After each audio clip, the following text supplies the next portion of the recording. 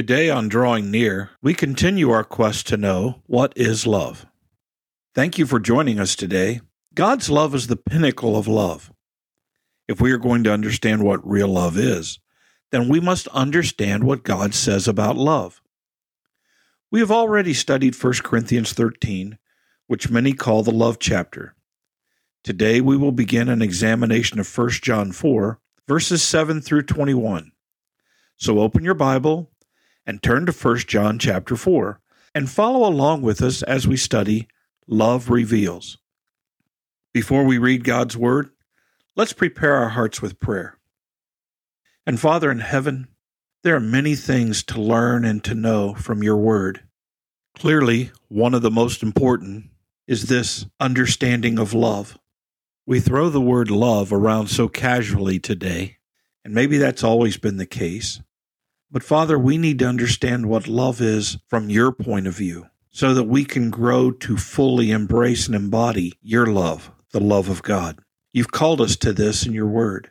But if we seek to obey you, Father, by simply loving according to our understanding of love, then we will fall short and fail.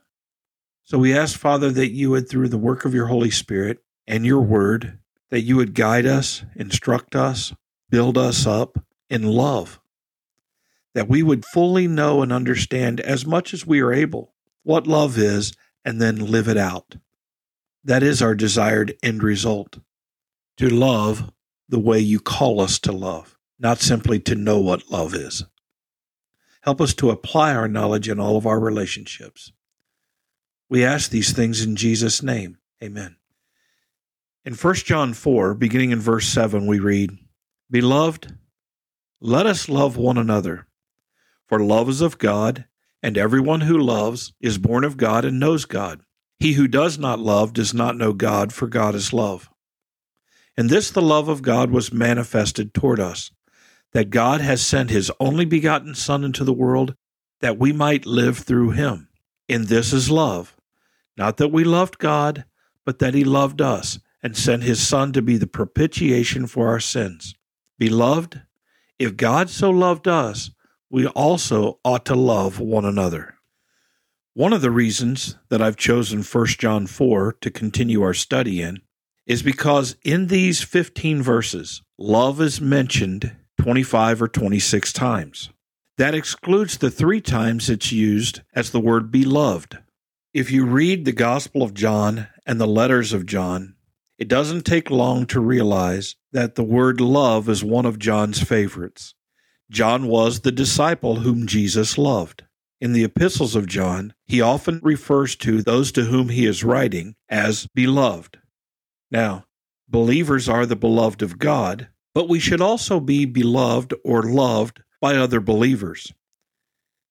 And John had experienced great love in his relationship with Christ as a disciple, and he loves others in the same way.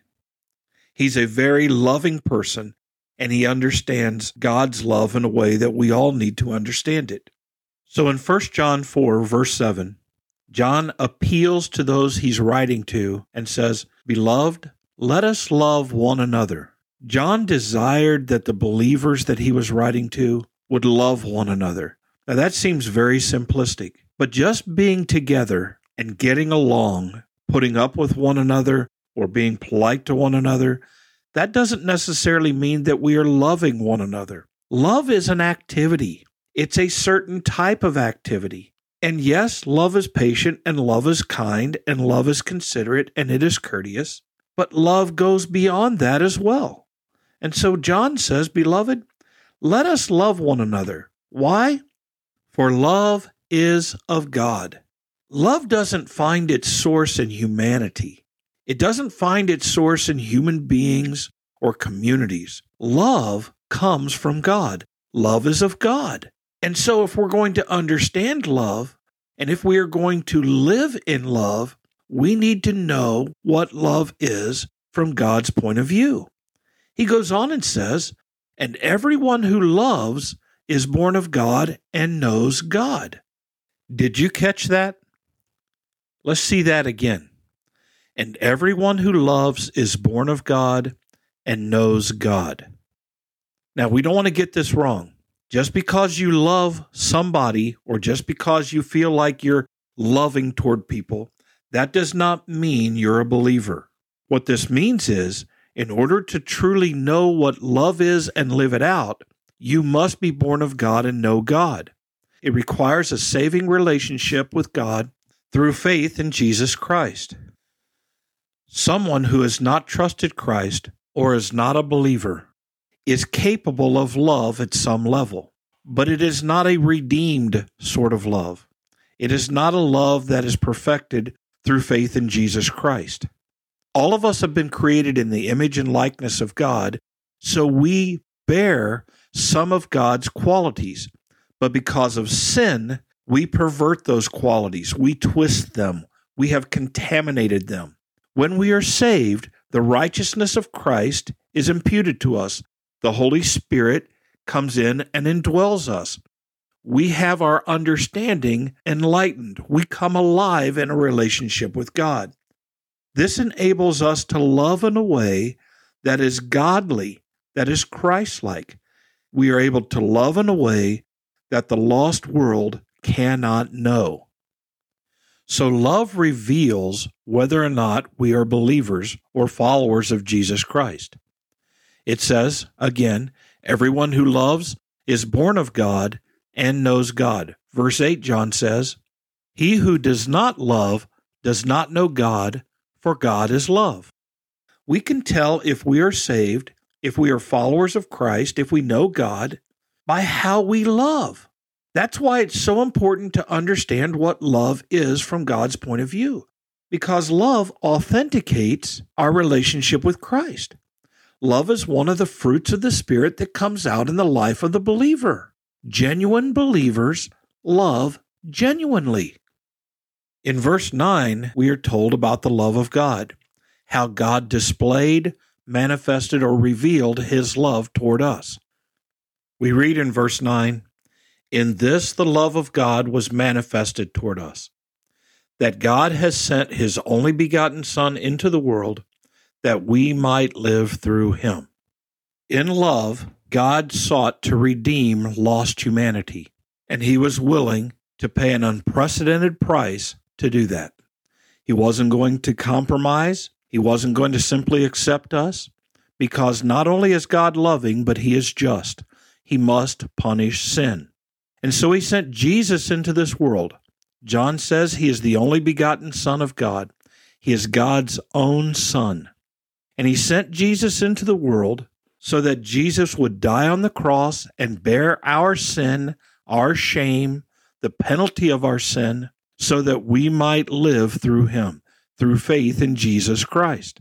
Romans 5:8 tells us that God demonstrated his love toward us and that while we were yet sinners, Christ died for us. John 3:16, for God so loved the world that he gave his only begotten Son, that whosoever believes in him will not perish, but have everlasting life. God's love is a gracious love and a merciful love, and it is a love that is extended toward his enemies, toward those who have rejected him and walked away and embraced sin. God's love pursues sinners. This is the love of God. This is the love we are called to embrace as believers. In verse 10, we're told, in this is love, not that we loved God, but that he loved us and sent his Son to be the propitiation for our sins. Love isn't that God responded to our love toward him, but rather he initiated love toward us.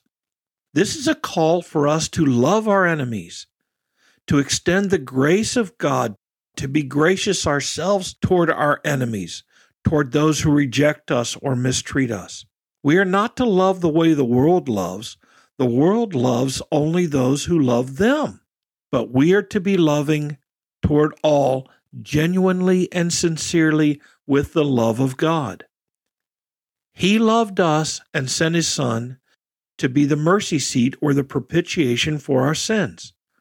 Then in verse 11, John says this, beloved, if God so loved us, we also ought to love one another.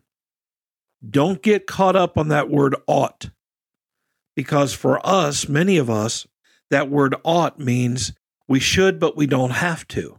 That's not what it means at all. If God so loved us, then this is how we are to love one another. Why? Because everyone who loves is born of God and knows God. And he who does not love does not know God, for God is love. We are the children of God through faith in Jesus Christ. We are to follow Jesus in love. We are to follow Jesus in living out love. We should embody and embrace the characteristics of our gracious and merciful Heavenly Father in the world.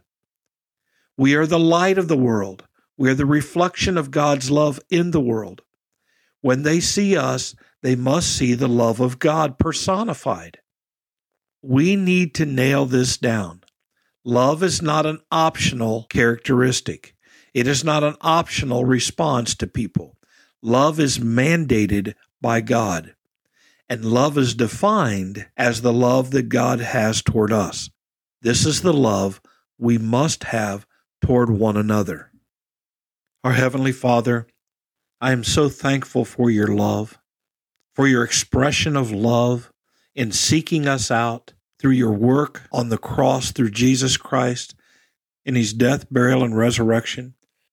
Our sins were so heinous, so egregious, that it required the sacrifice of your Son, your sinless Son, your only begotten Son, that he might pay for our sins and satisfy your just and righteous demands. And you were willing to do that because that is how great your love is. And we thank you for the love of Christ, his love for you, Father, and his love for us. Help us, Father, not to think that your loving us this way means that we are lovable because we were not. Rather, we are sinners. We have walked away like all sheep have gone astray and turned everyone to our own way. We have rejected your revelation.